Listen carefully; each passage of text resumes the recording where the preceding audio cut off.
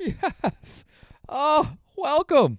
Welcome, everybody, to Highly Technical Golf Talk. I am your host, Kyle Serlo, and I'm very excited to bring you guys this new series from the Golf Guide podcast where I sit down and do long-form, in-depth interviews with people around the world of golf. Rather than, your typical, weekly news-based show, we're going to just pick a topic and we're going to dive deep into it.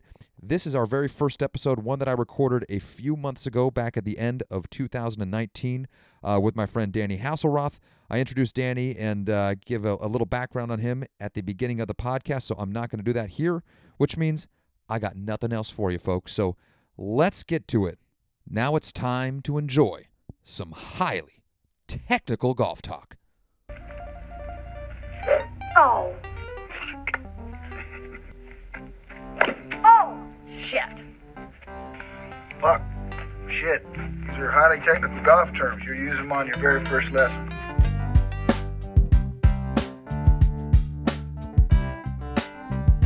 All right, ladies and gentlemen, welcome back to the program. I've got a very fascinating, interesting, and dare I say, handsome guest here on the podcast today. That's right. A friend of a friend who is now my friend goes by the name of Mr. Dan Hasselroth. That's right. Nailed it. Dan has actually got a fascinating background when it comes to the world of golf. The way he explained it to me when I first met him is that he has had more or less every different occupation within the golf space that one could imagine. And it is for that very reason that I'm super excited to talk. Going to do a lot of talk about equipment, club fitting. We might even jump into apparel. All of these spaces Dan has worked in, and it is a pleasure to have him here with me live in studio. So I might as well just hand it right off to him. Dan, thank you very much for being here, my friend. It's a pleasure, man. We're doing it live. You're doing it live. This is lovely. There's nothing I'd rather be doing than talking a little bit of golf, and so I'm hoping that this can be entertaining and educational for everyone who's listening. So I think it is going to be exactly that. And not to be left out, while we're recording this, our other good friend Brad, who introduced me to Dan, he is actually in studio as well. He has requested that he does not have a microphone. He is here simply to spectate and drink delicious henhouse ale. But that doesn't mean we're not going to hand the mic to him at some point, just to get his thoughts on something. He's shaking his head at me in complete fear right now. But I don't know, Dan. We'll get him on the podcast at some point in the next hour or so. Brad's a total glue guy. It's a total glue guy. Exactly That's why right. he's here. Love it, man. You keep over there with that smile and just sip that beer. That's right. Love it, man. Let's get into it. Perfect, man. Well, I'll tell you what. The one thing I've been most excited to talk to you about is club fitting, like club fitting and technology, which I know is not only a area of expertise with you, but also something you are really passionate about. What's the terminology in the golf industry for somebody who's just really into equipment? Are you just a gearhead? Gearhead. I'd say gearhead. Okay. Really just there's I think with the added exposure of these websites and resources that people have to learn more about the golf industry. I mean, I think it's amazing. Mm-hmm. But again, like in what we'll speak about coming up is with information, you got to have relevant information. I think sometimes a lot of people get misinformation. So that's, we'll get into it, but I think, there is a good thing about having all that information out there, but I also think that sometimes there's a little too much. And if people get, especially in a game like golf, especially a game like golf where it can get, very nuanced, Mm-hmm. it can get a little bit confusing at times. So Sure. it'll be fun to get into that. Well, let's just hit it right off the bat. What is the biggest misconception when it comes to club fitting? I know before we started recording, you were mentioning something about there's the age-old debate of, is it more important if you're first starting out to get lessons so then you can kind of develop a swing to then get fitted, or if it's better to just get fitted for clubs from the jump and then start working with clubs that are made for you? Yeah, no, great question. I mean, I think this is still up to debate. I'm sure there'll be a lot of people who can, can give, opinions on both sides of the debate. But for me, being a instructor back in the day and then also getting, club fitting myself, it's tough. I mean, I can see the argument on both sides, but I'm a firm believer that you need to at least have a small amount of fitting done to your clubs prior to learning, only because there are certain things that are inherent to somebody's build and things that can't really, they won't change based on, how much experience you have. So if I'm fitting a guy who is 5'6", and then I'm fitting a guy who is 6'4", those two guys, despite their their capabilities or their experience in golf and how good they are, they're going to need different clubs. So if I give those guys the same set of clubs, they just aren't going to be able to perform the same way. And, those things are what we call static measurements. So when you look at one of the first things when you get fit for clubs is they'll look at what's called a wrist to floor measurement. So when you're holding a golf club, obviously your hands are a certain distance from the ground, and that has to really do with how long the club is. And so if you're a guy who's 6'3", I'm going to probably be giving you a club that might be a half inch, a full inch over in length, regardless of your, playing ability. And if you're a little bit shorter, I might be cutting down that club. And so, if you're a beginner, it's a little bit tough because a lot of times you're not trying to invest a whole lot in the beginning. You're just trying to go out there, learn the game, maybe hit some balls with your buddies. But if you're starting to take it seriously, I think there is a benefit to at least have a very preliminary fitting. And really, I think length is probably the biggest thing. Flex and all that could, you can start getting into it a little bit, as far as like how fast somebody can swing and their capabilities. But, I guess in the end, I really do think at least somebody should look at, a basic fitting before getting into it. We're not talking about super in-depth stuff. We're just talking about basic, length and maybe flex when we're looking at it. And then making sure you have the right club head too, because honestly, the difference between having like a blade and a cavity back is going to be night and day. Sure. So Sure. Is the standard length of irons, for example, is that still going to, I guess, be an appropriate length for the majority of golfers? Like your standard length irons, I mean, like I said, if you got somebody who's 5'4" or 5'3", like maybe they would need something a little shorter versus, 6'3", but when they come at the standard length, for the most part, is that going to satisfy the majority of golfers? I mean, anybody between the heights of what and what, it almost makes perfect sense to have a standard length club. Yeah, I mean, so the good thing is, as humans, as we get taller, our extremities also kind of match that, right? So if I'm fitting a guy who's, I'd say between 5'8" and 6'2", they're probably going to use about the same length clubs in general. Now, if we get into really in-depth fitting, we can obviously change that. But for the most part, I mean, a guy who's maybe shorter is going to have shorter arms than a guy who's longer, right? Like it's all kind of relative. So, to answer that, I would say most guys, if you buy something off the rack, if you're between 5'8" and 6'2", you're not going to really be hurting yourself too much. We're really talking about the ends of the spectrum here. Yeah. But I still think that, those things can drastically change somebody's, learning of the game if they're playing with something that's really not fit for them. Sure. Yeah, that makes perfect sense. In terms of length of the club,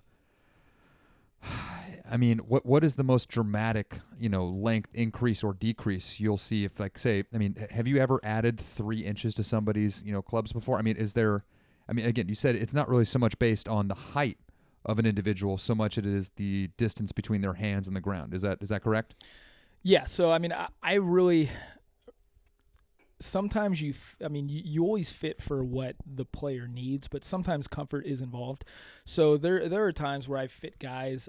For instance, we had, a couple of like NBA players who I've fit before. Mm-hmm. Some of them being upwards of like 6'8", 6'9", mm-hmm. and they've needed stuff like 2 inches over, which is quite a bit. Sometimes a little bit more, and that's just been kind of for comfort. But for the most part, yeah, I mean, I would say that's probably about the most extreme. And at that point, you're really just trying to make sure that a player can address the ball in a athletic and a comfortable manner, but that also, allows them to really create consistency in their game, because that's what it's all about. Sure. You want to build the club around the player, because in the end, it's and I mentioned this kind of before we started, but it's like getting a suit tailored to you. I mean, you need to have something that fits you naturally so that you don't have to try too hard to get the results that you want.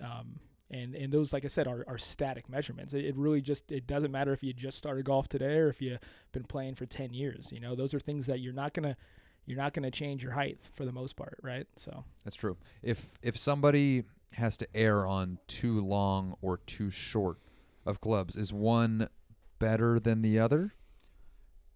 I think the overall consensus, at least when I've been fitting, has been shorter is generally better, because the shorter a club is, the easier it is to control. It's right. A lot of the same reason. I mean, the length of a club and then the loft of the club are a lot of the reasons why a driver, for instance, is harder to control than a pitching wedge, right? A lot of guys, they grab a wedge and they're like, oh, I'm pretty good. And then all of a sudden they grab a 4-iron. Oh, why can't I hit this as well? Well, that ball's a little bit further away from you, and that club has less loft. So those two things create inconsistency. So I would say shorter is a little bit better. I mean, you see some of the pro guys, Dustin Johnson's a perfect example, right? The guy's got the height that would necessitate generally like maybe a 3/4 to an inch over, but he plays a driver that's at 44 inches, right? So, perfect example of like, you really, in certain instances, you want to get what works for you. But unfortunately, a lot of the industry has gone towards longer clubs as standard, because generally length creates club head speed creates ball speed, and that creates distance. So I'd say in the last 10 years, you've seen the average 7-iron length stock off the rack go from a 37-inch to like 37.5 inches, right? So that's the stock. So now you're talking about that extra half inch. So now the guy's swinging a 7-iron that actually has the same length as a 6-iron used to. And not only that, but now the lofts have been getting a little bit stronger, right? So I don't want to say it's like a cheap way of getting distance, but it is definitely a way of getting distance in ways other than just a guy making pure contact. So, well, it's also very helpful for marketing departments of club manufacturers to be like, yo, our clubs have gotten like 10 yards longer in the last X amount of years. But then you're saying that probably a lot of that has to do just simply with the fact that it's a stronger loft and a longer club. I wouldn't say simply. I mean, I'd say that has something to do with it. I think a lot of it actually. So when you'll get a lot of the cynics, especially when I was fitting, would come in and be like, oh, well, of course these are going to go longer. The lofts are stronger and this and that. But it's like, okay, well, let's look at a couple things. First of all, if I build a club that has, let's say, a cavity back, right? So cavity back is one of the things that makes it more forgiving, is that there's going to be weight positioned lower in the club head, which is naturally going to create a higher launch of the ball. So if I just all of a sudden have a ball that's launching higher, it's just going to go higher. It's not necessarily going to go farther. So we have to counteract that by making the lofts a little stronger in order to create the same kind of trajectory that we want. So it's not so easy. I mean, look, if it was so easy as to say, oh, just strengthen the lofts and it'll go further. Well, it's like, yeah, but now what? You're going to have 8 wedges in your bag because your pitching wedge is a 30 degree. Like, you're not going to do that. So there's definitely a design behind it. We got there's good engineers that really do, they do a good job at having it make sense. But I mean, to answer your question, I would say that shorter is generally better, but in the end, it's about making good ball contact, and the ball is just over an inch high, right? So we're talking about if you have a club that is a half inch off of what you actually are fit for, that's the difference between you hitting a solid shot and hitting a fat shot, solid shot and hitting a thin shot, and that's huge when it comes to ball speed, which is essentially what equates to distance. So yeah, I mean, it makes perfect sense. If I'm sticking on the length thing, you mentioned Dustin Johnson, and I can't remember who I was having this argument with a couple weeks ago, but the standard length for a driver, if you bite off the rack, is 45 inches. Is that correct? Now that I have you here, I guess I can kind of get that. I can verify that. I've always just kind of assumed that was the case. So it changes based on the manufacturer and based on the club type. So a common example is, so most manufacturers, if you go out there, they're going to have the easiest way to put it is there's 2 branches that a club company is going to go in when it builds clubs. It's either going to go towards the kind of more game improvement for the masses type, and then they're going to have the more kind of players club, right? So generally when you're talking about the clubs that are I guess, more for the masses. Those are generally going to be a little bit longer. I mean, some manufacturers actually make drivers that are stock 46 inches, but I'd say 45 is usually a good. Like that's pretty much, most of them are 45. You got companies like Titleist, for instance. They're kind of like a purist brand. They're going to try to stick more towards like the 45 and a quarter. You got companies, that are trying to get a little bit more club head speed. You got your Callaways, your TaylorMades, right? Who some of their more game improvement type lines might go edge towards 46. And again, that is part of that's just trying to get that extra club head speed for that guy, right? The guy who can't create it naturally, so they're going to just use, the laws of physics and centrifugal force to get a couple more miles per hour for that guy. Because in the end, if you can add a couple more miles per hour to their club head speed and translate that to ball speed, then you're going to be able to pick up a few more yards. Sure. So. Now, but you said that Dustin Johnson, who, as far as golfers go, especially on the professional circuit, I mean, he's probably one of the taller guys on tour. I think Dustin's 6'2" or 6'3" or 6'4", right? But he uses a 44-inch driver, which it sounds like it's at least a full inch shorter than what you'd find off the rack at a lot of places. He's not alone, from what I understand. I mean, don't a large portion, I don't know if it would be the majority, but don't a large portion of the guys on tour use drivers that are in fact shorter than 45 inches? Yeah, so I mean, and just to kind of step back a little bit, I don't know if it's exactly 44 inches. It might be 44 and a half, but I know it's shorter than standard. Okay. And really, to answer your question, yes, like they play shorter. Because I heard Ricky's 43 and a half or something like that. Yeah, and really what it comes down to is ball speed. So a lot of people have this misconception. A lot of people are really infatuated with club head speed. Mm-hmm. And I tell guys all the time, I'm like, look, club head speed is awesome. Because club head speed sets your ceiling. That sets your ceiling of potential. But if you can't translate that into ball speed, then there's no point. Ball speed is, in the end, we want that ball to go far. And it can't go far unless it's going fast.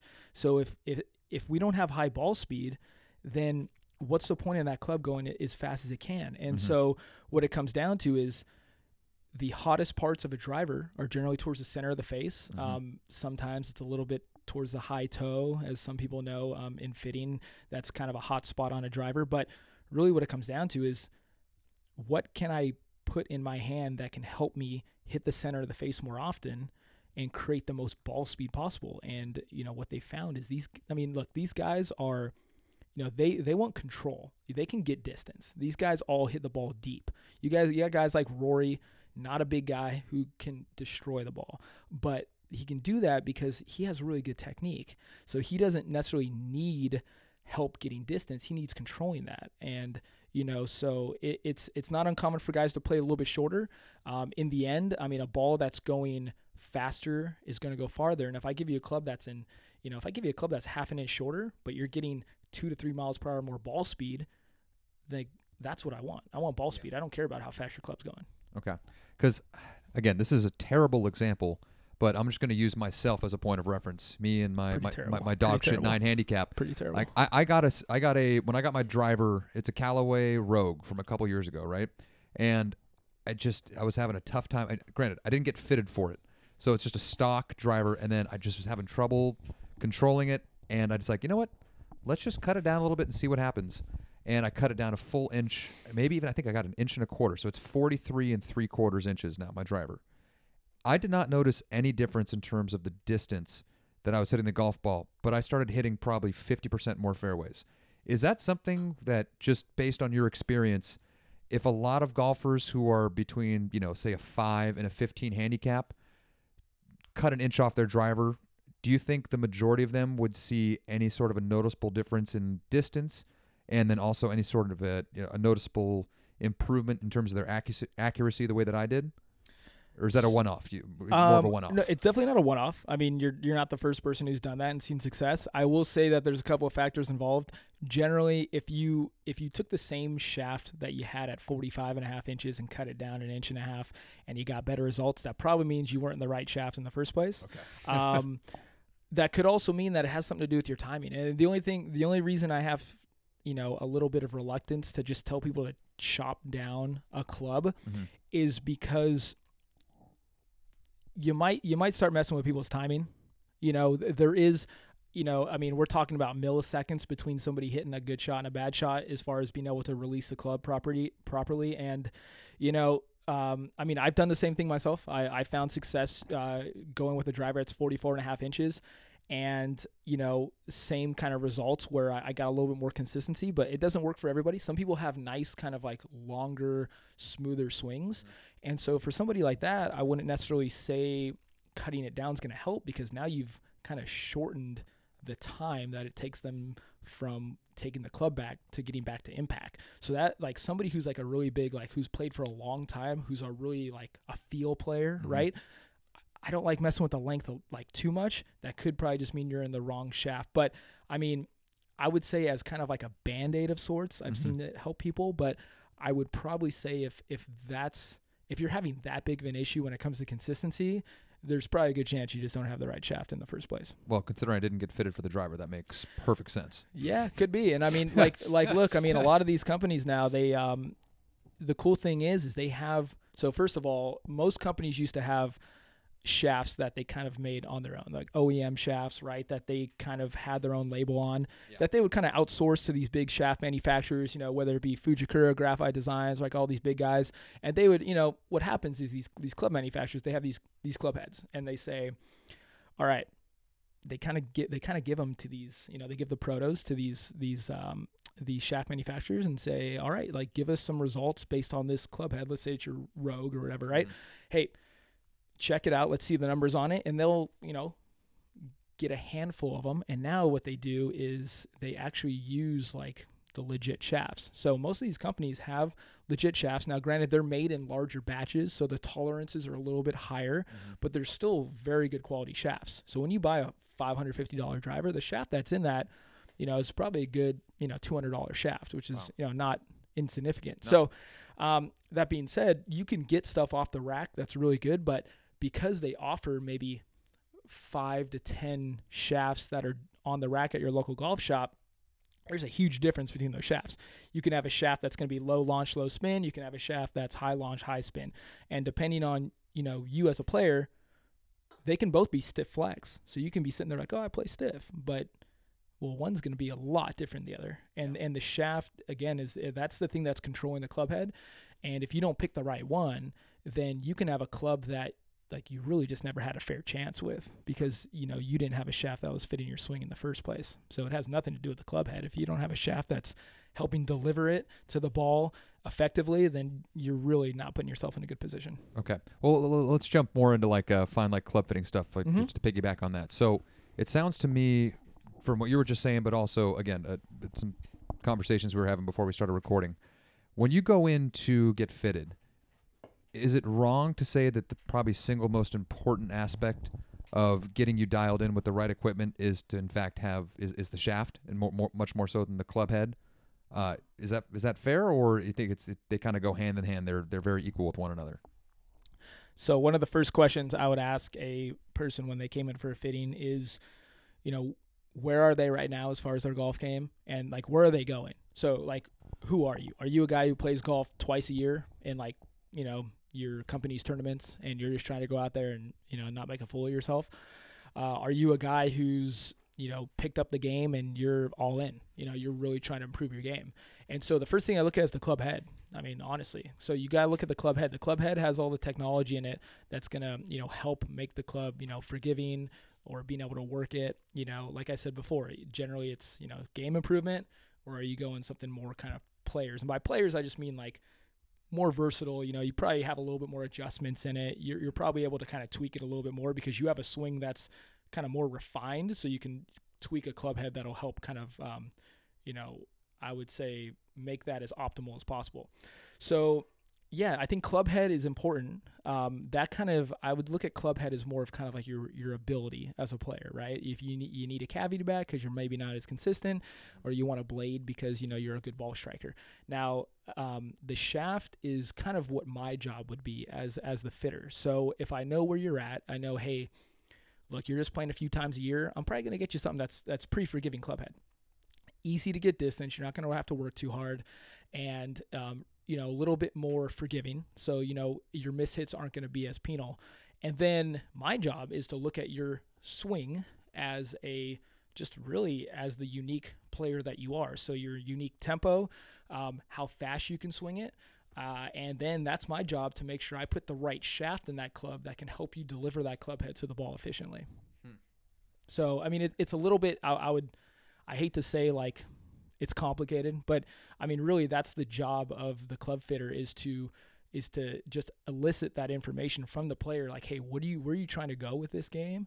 And like, what are you trying to do? Because look, if you're going to put in a bunch of work, if you're telling me you're going to hit the range 3 times a week, I'll put you in something that's going to be a little bit more difficult, but you're going to have a higher ceiling, right? Because I'm going to give you something a little bit more challenging, but when you put in the work, you're going to be able to achieve, something a little bit higher than maybe the guy who's just going to maybe hit balls once a month. And then it's like, okay, I'm just going to give you something that's going to make the game fun for you. That makes perfect sense. Yeah.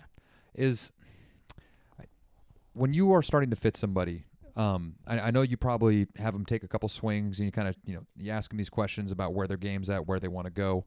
When you start to watch them hit balls, is that as important, more important, or not really much of a factor at all in terms of getting them fit as, compared to putting them in like the TrackMan, looking at all their specs, looking at the numbers? I mean, how much of it is based on what you see and what you learn from them with the information they give you versus the metrics and stuff that you read off, I guess, I don't know if it would technically be a TrackMan or whatever it is that you use to kind of measure all the different aspects of their swing. Absolutely. So, I mean, yeah, TrackMan is great. We've also used, I've used the Foresight GC Quad, which is a big one too. Essentially what they do is they're able to look at the golf club itself and the ball, which is just, all data that you're looking at to evaluate someone. To answer your question, I think the numbers give you the what. They give you the, I would say the objective data that's like, hey, like this is very, this is how we evaluate what your ball is doing. Mm-hmm. I would say the player and their swing give me, you got to understand the why behind the what, I think is what it comes down to. And for example, for example, like if I see a player, most common, right? You get a player who's generally a little bit new. You get a lot of players, I'd say most amateurs, their biggest miss is high right. They hit the ball with a fade, slice, coming whatever. over the top, coming over the outside top. in. Correct. So, I mean, I had a little bit of a advantage from being an instructor in the past, so I can see that in somebody's swing. I can be like, okay, this guy, he's coming over the top. He has a really steep attack angle. He's going to create a ton of spin. So what that's telling me right away is, okay, if I'm just looking at the numbers themselves without seeing the swing, I'm seeing this guy has a ton of spin, right? Okay, this guy has a ton of spin, so this ball's not going to be going very far. We're looking at a big shot shape, right? We're talking about this guy's probably hitting about a 20, 30-yard fade, at this point. And for me, it's like, okay, like why is he doing that? So is this something that he's going to be taking lessons and all of a sudden that's going to get corrected pretty quickly? Because I'm not just going to give him something that's going to throw a Band-Aid on a problem that he's going to fix in a month of taking lessons, and all of a sudden he's got a club that doesn't fit him now.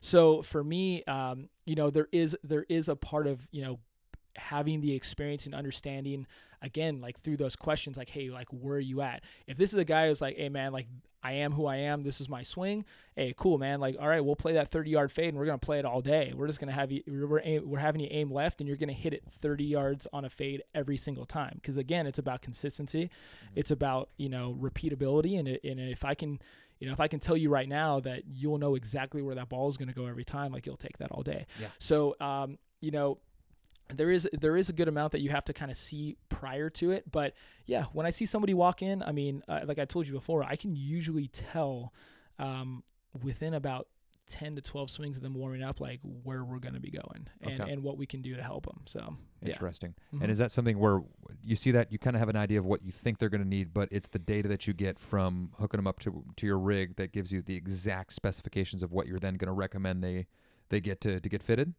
Yeah, absolutely. I mean, so the numbers are kind of what will substantiate whatever we're trying to do. So, in the end, there's a lot of ways to skin a cat, as I say, but it's like there's so many different components, whether it be shafts and club-headed combinations, that can really, help a player become more consistent. But, I mean, I would say that the numbers kind of give you the validation of like, okay, this is like what we're trying out. And it's really when you put the numbers of a certain setup on a club against, something, let's just say you try 2 or 3 shafts out, right? Then you're able to whittle it down. And that's really what it comes down to is, you have so many components out there. You're trying to funnel it down. You're trying to take 5 options and make them 3, take 3 options and make them the final one. And, I think a good fitter, what they're able to do is get you from that 10 to the 5 to the 3 quicker. Because otherwise it's just trial and error. And you got to remember when you're fitting somebody, I mean, their swing's changing. Like your swing, your first 10 swings are probably your warm-up swings, right? And then, I mean, if I'm fitting somebody and I got an hour and a half with them, I mean, after 90 minutes, that swing at 85 minutes is not the same swing after 20 minutes. Right. So again, golf is very dynamic in every single way, and you really have to, you have to be aware of kind of who you're fitting. But if I'm fitting a guy who's maybe a little bit up there in age, I got to make sure that I have him hitting shots that are purposeful, because I can't have him out there banging 100 balls because the guy's going to be gassed by the end of it, right? Exactly. If I got a guy who's, I can tell a little bit younger, then we can maybe go through that. But at the same time, it's, you got to take those things in consideration, because, if you get to the end of that session and this guy's hit 100 balls, you got to realize, like, well, that swing's probably a little bit different than, he had back then. And, golf is also not the same as just getting fit. Getting fit, you probably hit 100 balls within an hour, hour and a half. Whereas if you play a round of golf, full swing, you probably took 60 full swings in 4 hours. In 4 hours, right? So it's different. Yeah. So you're really trying to read between the lines a lot when it comes to fitting. Sure. So does that mean that you will, in the fitting process, you might weigh those swings in the first 20 minutes of a fitting a little bit more than maybe, say, balls 75 and on, just because that those first, in that first 20 minutes to a half an hour, those swings are going to be a little bit more, as you said, purposeful. They have a little more intent behind them, as opposed to when they get a little bit more tired? Or is it kind of just, hey, what I see and what the numbers tell me on the whole is a better representation of what I need to do to fit you? Yeah, I mean, I think that's where being a fitter is kind of a little bit more nuanced. I mean, it depends what I'm fitting for. So if I'm fitting a guy for a full bag, right, I'm going to have him start off with wedges, because generally mindset wedges, you're not trying to crush it. Right. If I get a guy who's just got let's say a 45-minute fitting and all he's fitting for is a driver. Well, here's the thing. Like, if I have you hitting a driver and you're fitting it, you're probably taking pretty aggressive swings at that. You're probably swinging. I would hope so. I hope they're very aggressive. Well, I mean, I'll be honest, man. You're probably swinging a lot harder than you normally do, and especially because you're on a driving range. So that thing's 100 yards wide, wider than most fairways out there. Yeah. So you're not giving me your real swing. You're giving me your long drive swing. Right. Like, all right, I'm gonna get out there. I'm gonna get my Zuback out there, long drive, like big ball, right? And I'm like, all right, cool. So I try to, again, it's like you're kind of a therapist out there at times, man. Like, you're out there just kind of like, all right, this is who you're. It's like being on a first date with somebody, right? Yeah. Like, okay, you're showing me your side of things, because you got to remember, like, some of these people, like, golf is so mental. Guys come in and they're like, some guys are intimidated. They're like, they come in. I try to make them feel super comfortable, but sometimes they come in, they're like, oh, this is my big chance. I'm getting fitted. Like, this is their first time getting fitted. They played golf for 20 years, but this is their first time really taking it serious. I know a lot of guys like that. So there's a lot of pressure. I've had guys come in and they're like, they can't even hit the ball. And I can tell they have a good swing, but they're just like in their head. And I'm just like super nervous. Like, what if I have a bad swing and then I get fitted for a bad swing, and also this is just a huge waste of money? 100%. That's got to be a huge concern for a lot of folks. It's is it huge. Not? So one of my tricks would be, if I did indoor fittings, what I would do is I'd be like, hey man, I got to go take a piss. And so I would go, hey, do me a favor. Like, they're already warmed up. I'm like, hey, do me a favor, hit some balls. I'll show them how the machine works, just because really just like all they have to do is figure out where to tee it up, and then like it'll just read the ball. I'm like, hey man, like, yeah, I'll be right back. So I'll leave for like 5-10 minutes. I'll come back and, I'll look at numbers. You have all the data. And I got all the data I need, because they're in there and they're in their element. They're comfortable. And, again, like, that's one of those things where just through experience, you can kind of see how comfortable somebody is. And really, that's what it's all about. You're trying to put people in a situation that they're normally in. You want them to take the swings that make them that are what they would really swing. Because, I mean, it's like going to a therapist and lying to them. It's like you're going to them for help. Like, you go to your doctor, you ask you how many times you smoke a week, and you're like, oh, I smoke maybe once a week, but you're putting back half a pack a day. It's Is like, that dude, true? These scans tell me you literally have the black lung. it's like, Can't why are, possibly be true. yeah, like, why are you lying to your doctor? He's there to help you.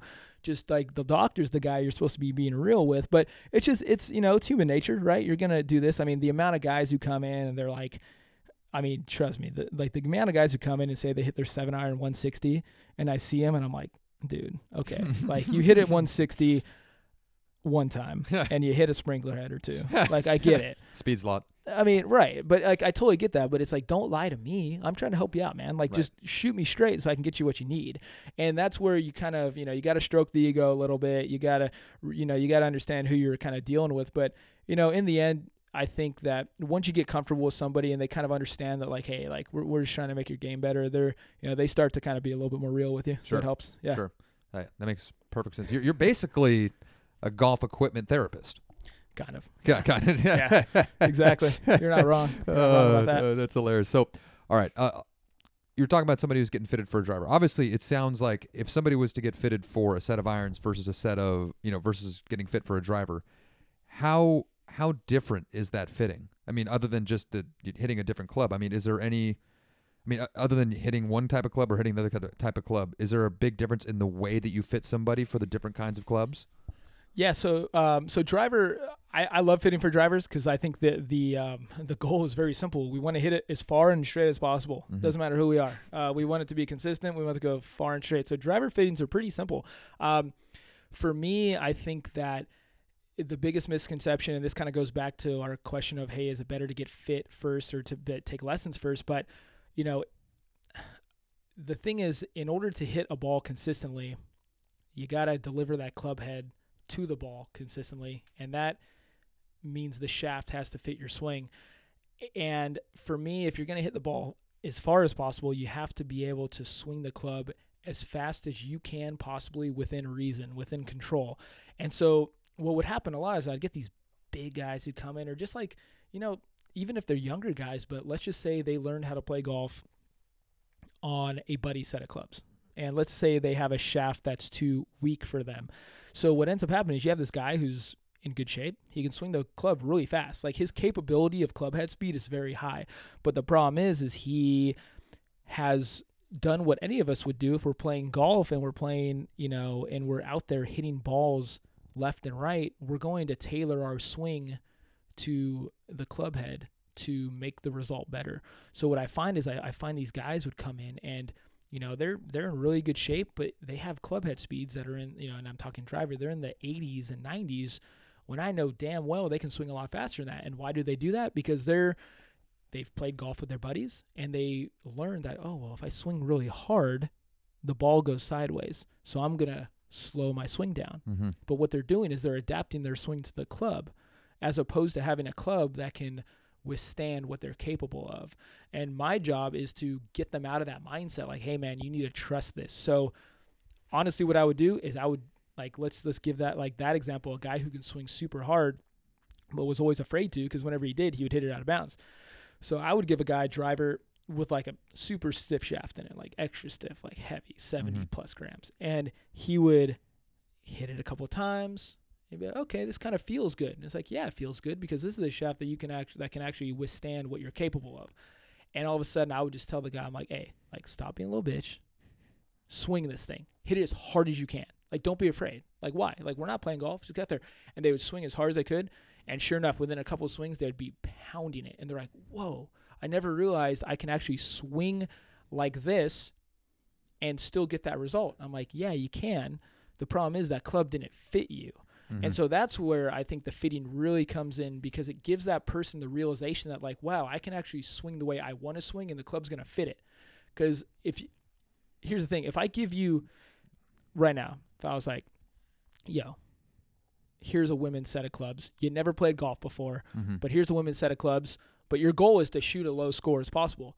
You're going to adapt to it. You're going to swing slower. You're going to adapt your swing to that club to make sure it goes straight. You're not going to sit there and swing as hard as you can and keep seeing balls go out of bounds. So you're going to adapt your swing to it. So that's why I think that it's super important that people get fit sooner and later, because they'll never really know their potential, because they'll never even, like, mentally, they'll never realize how hard they can swing, how they can actually swing a club within like their own capabilities without having an adverse result. Because in the end, I mean, like you're not going to watch that ball go out of bounds a lot. So, you know, if you have the wrong shaft and all that stuff, you're just not willing to do it. And unfortunately, that kind of that deters a lot of people from continuing the game because they see adverse results when really it's just like you get the wrong club in your hand. Yeah. Yeah. So I think, you know, driver's a little bit different. Irons is a little bit more complicated because you're looking at precision. Driver's the weapon. That's the thing. You're trying to go as far and straight as possible. The irons are about precision. Those are your tools. So when it comes to that, you kind of really have to have that conversation with people about like how far they're hitting the ball, you know, whether they're going to need hybrids at the top end of their bag. Do you hit a 3 hybrid better than you hit a 3 iron? Personally, I'd rather have an iron, but that's just because I just don't like the look of hybrids. I mean, that's a personal preference. But irons are a little bit more, I would say, complicated, only because you want to make sure an iron goes a specific distance. And that when we were talking about the lofts and everything earlier, you know, there's no point in my 7 iron going 200 yards. There really isn't. It's nice. It sounds good on paper. It's really cool when you see the pros do that. Yeah. But what they get into is they're like, well, they have a ton of wedges in their bag. So, you know, if you can hit your 3 iron closer than I can hit my 6 iron, you win if you make that putt, right? And that's what it comes down to. So my job with an iron is to make sure it's consistent. So the iron fitting is really going to come down to consistency first. So I'm looking at, is the ball speed consistent every time? That means you're delivering that club head to the ball consistently every time. With each like different iron or just usually going to start with a 7 iron just because that's in the middle of the bag. It's a little bit easier. What we'll do is we'll start with a 7 iron and we'll use the different components, so different shafts and things like that. Once we get the club head dialed down, usually you start with club head. You figure out what club head works best for kind of your playing ability. Then you start looking at different shafts. Usually within club head speed, you can figure out what flex you need really quickly. So if I look at a certain ball speed, I can tell, okay, you're stiff flex. Now let's look at different characteristics within that shaft. The first thing I look at is the weight of the shaft. If you're a strong guy, or let's just say you have a tendency to maybe overswing the club, I'm probably going to give you a heavier shaft. And a heavier shaft will essentially keep you in control. Because if I give you something heavier and you swing it, you'll be able to feel it throughout your swing easier. It's the same reason why your wedge shafts are usually heavier than your iron shafts and you know, so on. Not just because of the length, but because it's easier to kind of feel those intermediate swings. When you want to take an 80% shot or you want to take a 75% shot, a heavier shaft, you can actually feel where that's at. So you look at the weight of the shaft, you look at the stiffness of the shaft, and numbers-wise, what I'm looking at is consistency. Are you landing that 7 iron the same distance every time? Because what I want to be able to give you is a club that you know when you step over it, you're going to hit it that distance every time because that's your number, right? Cool. If we can get you some more yards, awesome. But if I give you a club that you hit 180 and then all of a sudden you hit 150 and then 165, like that's not consistent. That doesn't help you. So that's cool. You hit a 180 one time, but you know, sometimes going over the green is just as bad as being short, right? Oftentimes worse. Yeah, because, you know, they don't design the course from, you know, behind the green, generally. Usually that's like where the next tee box is. Right. And, you know, it's not that great. So, anyway, it's about consistency. And then you're looking at gapping. So, gapping, you want about a 10 to 15-yard gap between each of your clubs. And then, you know, really, once you get a good iron set down, once you understand what kind of shafts they need, that's why we use a 7 iron. Then you start to figure out, okay, where's your top end? This is where I'll start having them hit the longer irons. What's the longest iron that you can hit consistently that we can predict? So sometimes it's a 5 iron, sometimes it's a 4 iron. But we start to get there. We look at consistency, and then that's our top end of the set. So now I know, okay, you hit a 4 iron. Once we get past that 4 iron to the 3 iron, we start losing a lot of consistency. We're going to have to probably cap it at the 4 iron. We're going to have to look at probably a 5 wood or a 3 hybrid equivalent for that kind of 19-degree club up on that end. On the back end of it, I'm looking at your wedges. Okay, cool. How well do you hit your pitching wedge? How far do you hit it? Are we going to want a gap wedge that matches the set? You know, like you'll see a lot of A wedges, U wedges. Different companies are going to, you know, it's pretty much a 50 or 52-degree wedge. Right. So how consistently do you hit that? And then we start going into like, it depends. If a guy comes in and he already has a wedge package that he likes, if he has a 52, 56, 60, let's say, which is pretty common, we're going to have that conversation whether it's worth having a 50 and a 52, because that's pretty close. Yeah. So really you just start looking at gapping at that point. But, it's really two different mindsets when it comes to fitting between irons and woods. Drivers just, the big dog, like just let's get it out there as far as possible. And then the irons is just about precision and consistency. Sure. To keep that sort of 10 to 15 yard gap in between irons, is adjusting the loft of individual irons something that is common in the fitting process to more or less ensure or try to get it to that 10 to 15 yard gap in between clubs? Or is that more of a byproduct of fitting everything else, and if we do what we're supposed to do, then the lofts on the irons should in fact produce that 10 to 15 yard gap between irons? Yeah, I'd say the latter probably. Okay. Usually you'll see with most iron sets, there's about a 4-degree difference between each loft in the iron set. It gets a little bit shorter as you get up into like the 5 and 4 irons. So Right. Usually it's about a 3-degree difference, just because you're talking about the distances get longer, so therefore you need less degree of loft difference to achieve the 15 to the 10 yard difference. But I like really tweaking lofts is something that's probably the least common tweak that I'd make to a golf club. Okay. I would say in certain instances where a player might have the tendency to hit the ball super high or super low, maybe, but at the same time, if they're doing that, you probably didn't put them in the right shaft. Okay. Because a shaft can help either, you really want that ball flight to be in kind of an optimal window, and that also has a lot to do with spin too. So, the ball flight, a ball flight, whether it be a driver, an iron, or anything like that, has to do with ball speed, which essentially sets the ceiling of potential for how far that ball can go. Then you have the spin on the ball. So the ball has backspin and side spin. Side spin is going to determine how far left and right it's going to go. Backspin is going to determine how much drag the ball has through the air. So that's actually slowing the ball down, which is why guys are always talking about low spin on the driver, right? You want that ball to knuckle through the air. A lot of people don't realize spin's actually a good thing. It actually controls the ball. Mm-hmm. So there's actually like the right amount of spin you want. Generally, you want to spin within a certain kind of window, and every club's a little bit different. But pretty much what you're looking at is if I have a guy hitting the ball super high, I'm not just going to be like, oh, let's just make the loft lower. It's, okay, well, maybe you're spinning the ball too much, right? Or sometimes a guy just has a really steep swing, so his ball is naturally going to go higher. So, loft is something that I would say don't worry about it.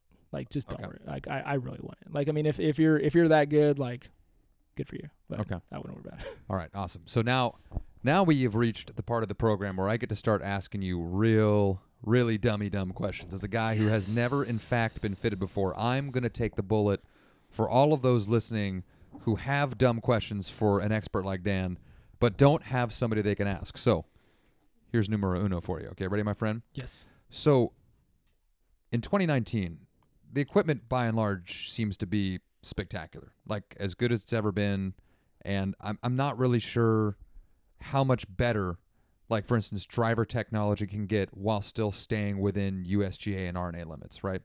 So given that fact, if all the drivers are more or less maxed out in terms of size and forgiveness and things like that, aside from the shaft, what's really the point of getting fitted for a driver?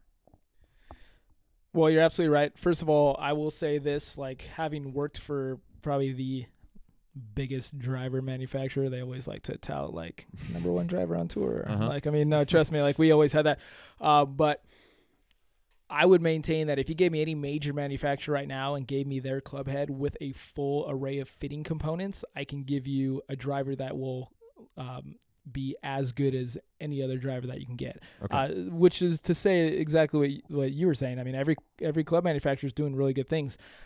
Shaft is super important for driver. I mean, I'll just say that right now. I mean, the difference between your club face being oriented, a half degree open or closed is going to sometimes determine whether that ball is inbounds or out of bounds. So really what it comes down to, I mean, there's a reason why you go into a fitting studio and there are 40 shafts on the wall for just one particular club head.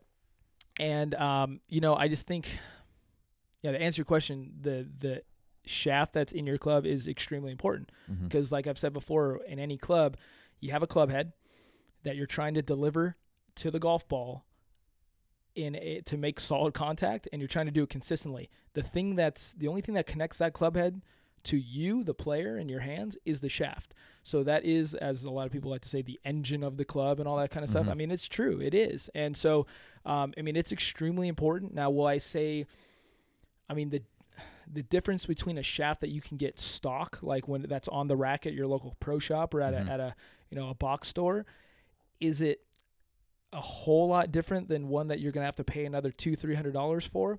I'd say probably not. Like, I mean, there are higher quality shafts out there, and what makes them higher quality is the tolerances that they test them under. So, if you're going to get a shaft that's off the rack, like, yeah, they're going to widen the tolerances a little bit. They're going to allow it to, to pass a little bit easier because they got to make thousands of them, right? Whereas if you have a kind of a handcrafted shaft, yeah, it's going to be a little bit more consistent for sure. But for most players, you got to make sure you just have the right flex, first of all, because the shaft needs to load and it needs to release. If you don't have a club head speed that can load a shaft, then you're going to be inconsistent. You're really losing club head speed because you're losing potential club head speed based on the fact that shaft is going to load and then release.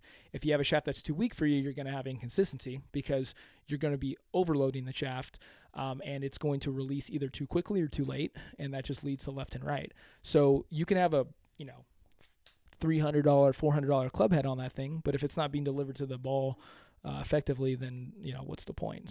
Shaft is super important. I don't think it's so important that you need to go out there and grab like a $800-$900 shaft to put on it. But here's the thing, man. I mean, if you find a shaft that costs a few $100 extra and it helps you be that much more consistent, the beautiful thing is that usually that shaft, and I mean, I'm a testament of it. I've used the same shaft for probably the last 2 or 3 club heads that I've had. And because that shaft fits my swing. So no matter what I put at the end of that shaft, it's going to get delivered there consistently.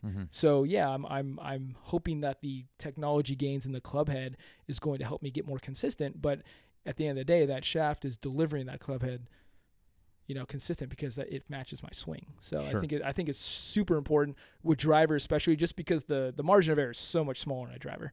Because I mean, look, if a pitching wedge, right, is maybe 2 or 3 degrees off, it's only going maybe 130 yards. So you're really not going to be that penalized. But you extrapolate that out to 260, 270, 280. Now that ball is way out of target. Yeah. So that makes sense.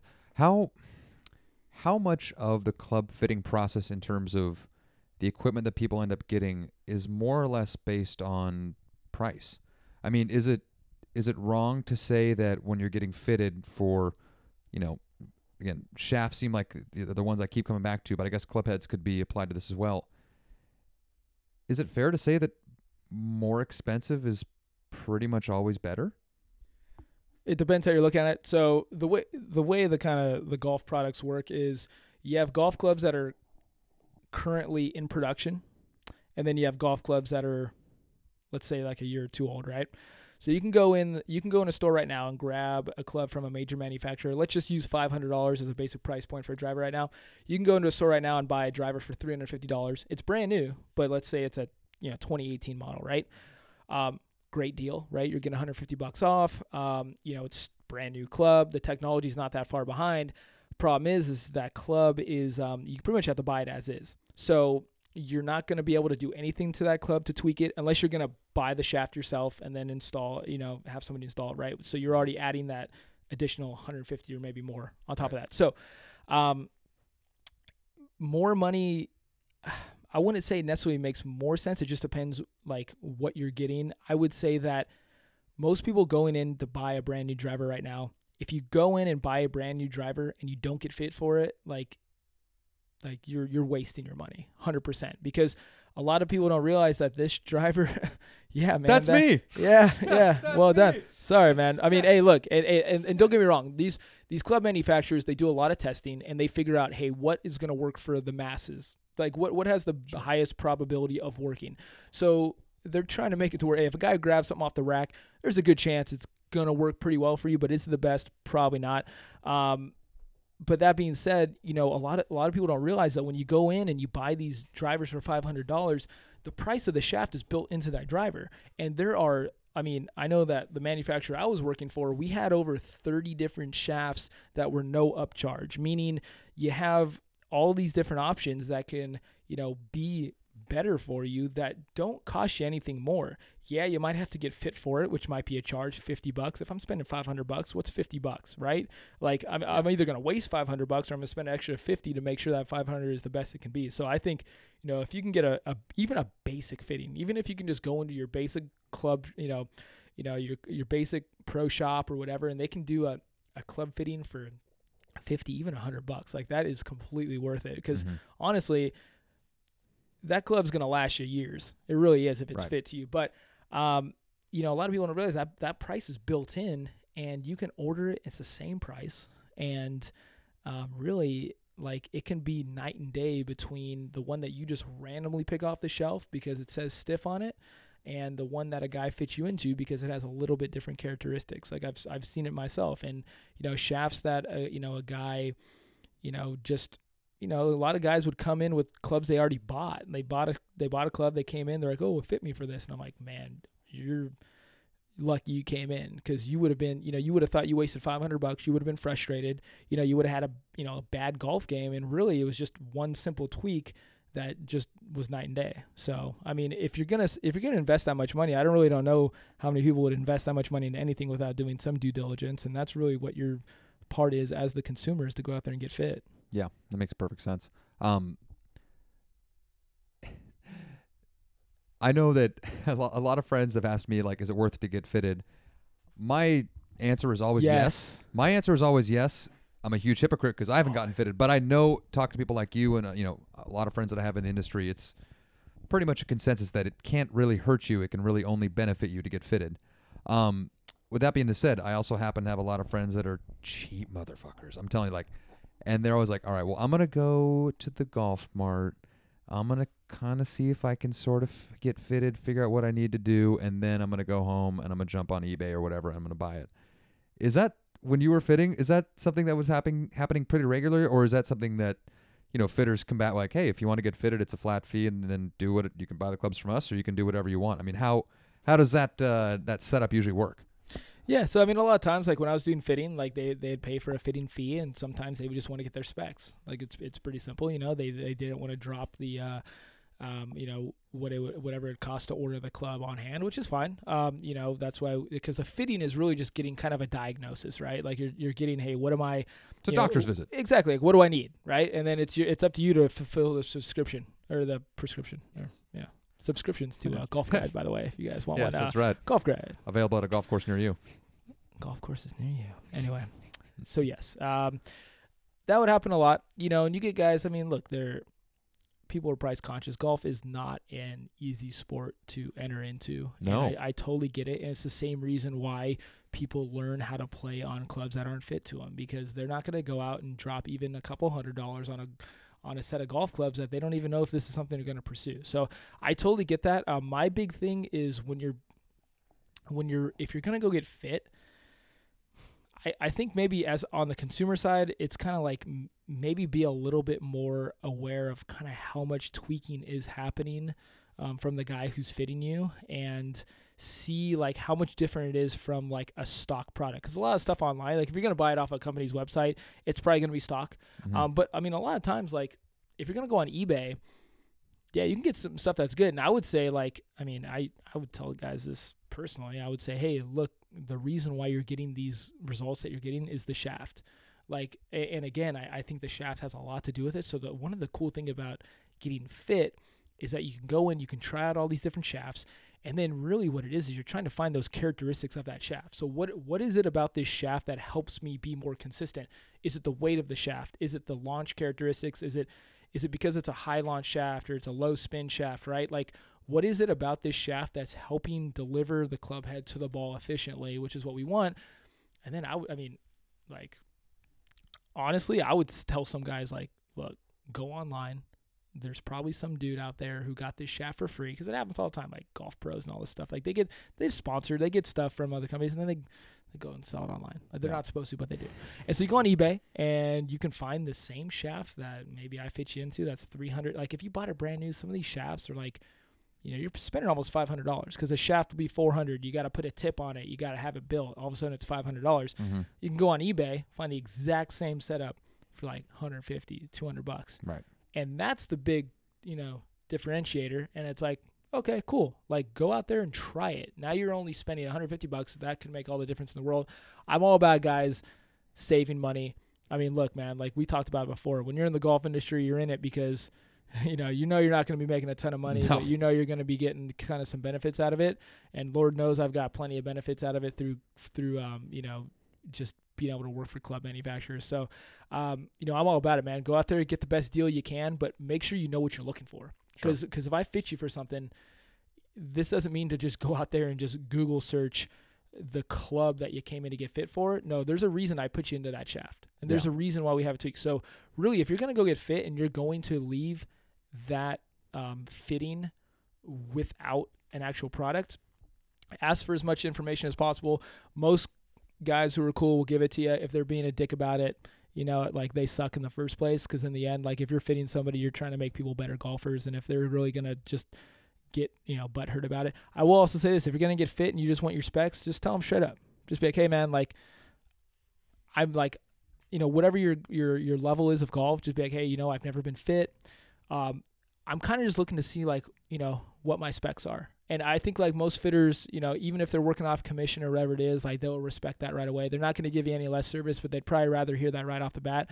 I know with me, like I didn't really care either way, just because like that's just how I was. And a lot of times I would tell people exactly where to look. I'd be like, go into eBay, search this. Sometimes I'd go up on my computer and actually search it for them, be like, yo, this is your thing right here. I'd send them a link to their phone.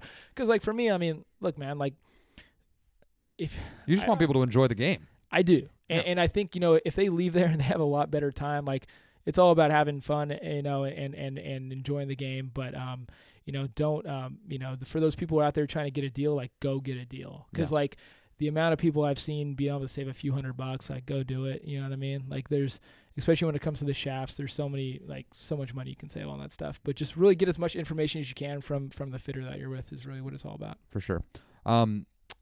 Going more to like equipment more so than just club fitting. This is where I'm about to expose my lack of knowledge once again. So this is me opening up to you and all of our delightful listeners here. Ignorance is bliss.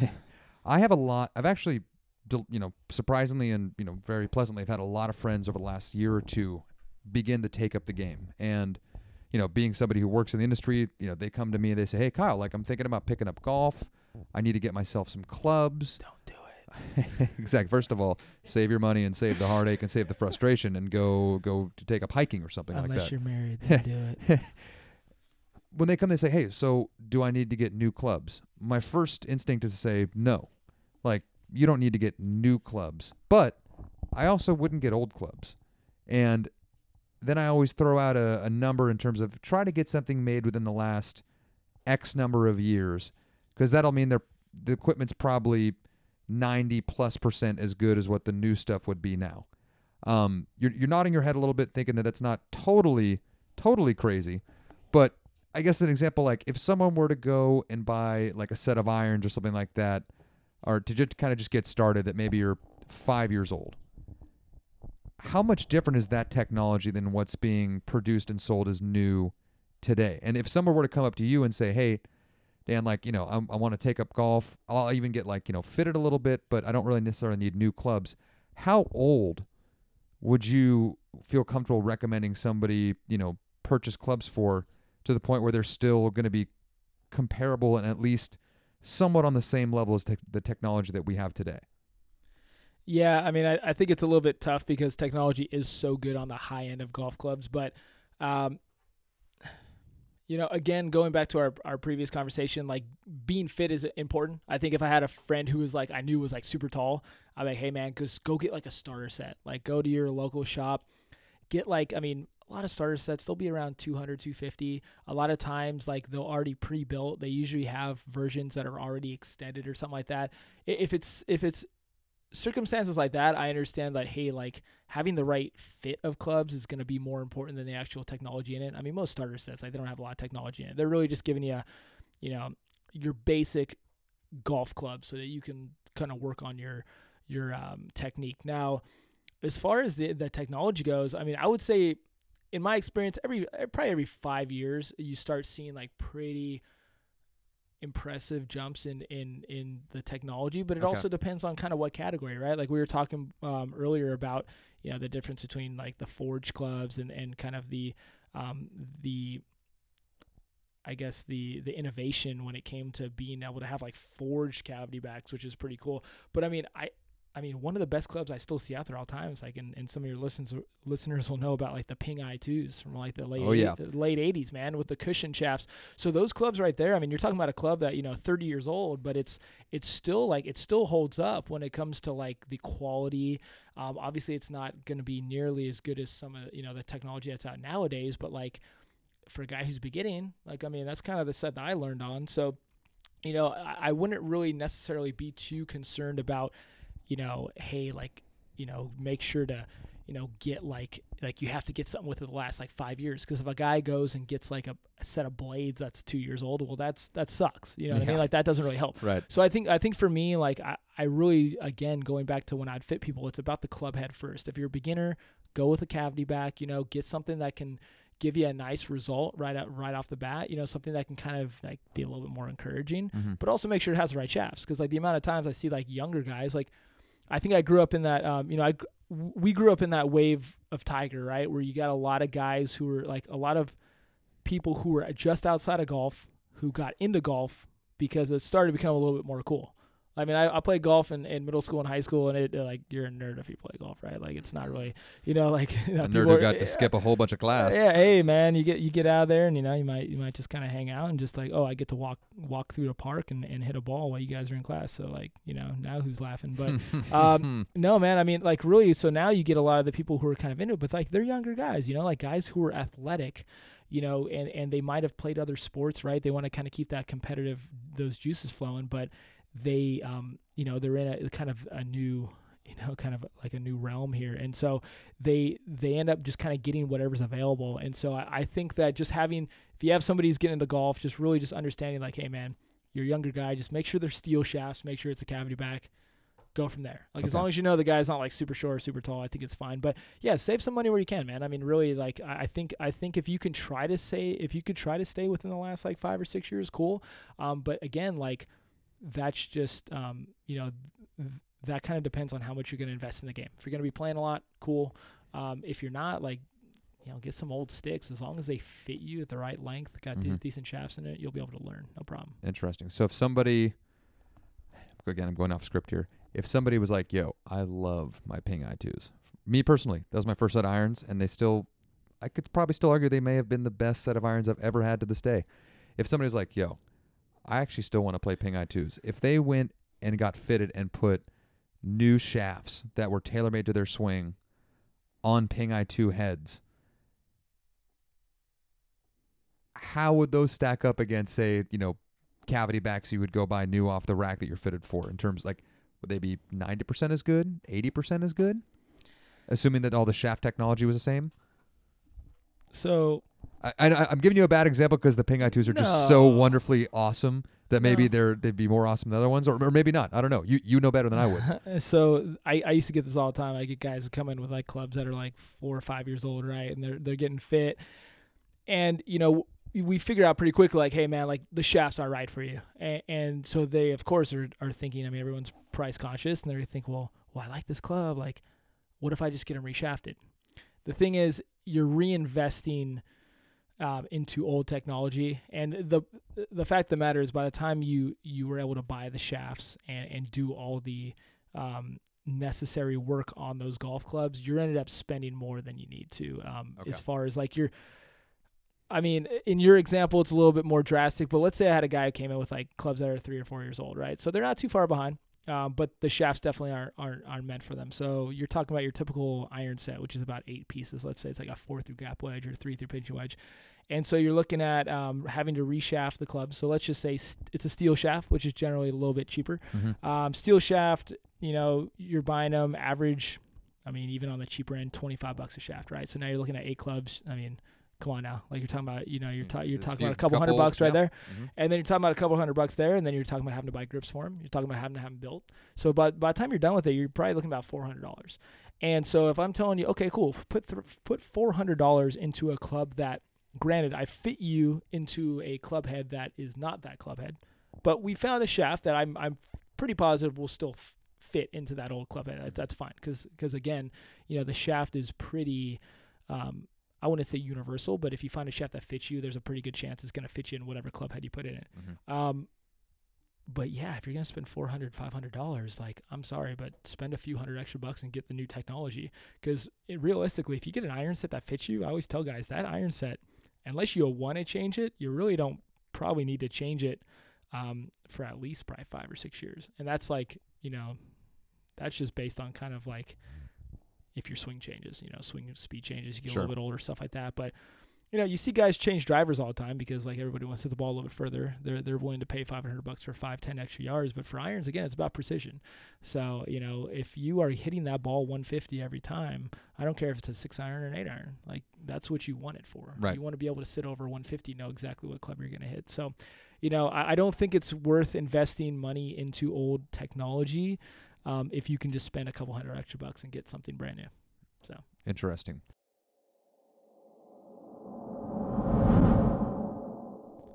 And right there, we are going to hit the pause button.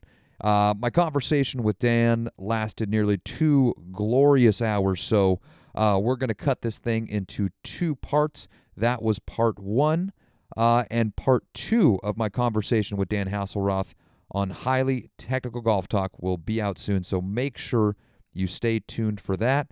And I hope you guys really enjoyed that. Again, really fun conversation that I enjoyed immensely with Danny, and excited to bring you guys part 2. If you like what you heard, don't forget to like, rate, and review the Golf Guide podcast on iTunes or whatever podcast player you enjoy listening to this on. All right, everybody, thank you so much, and until next time.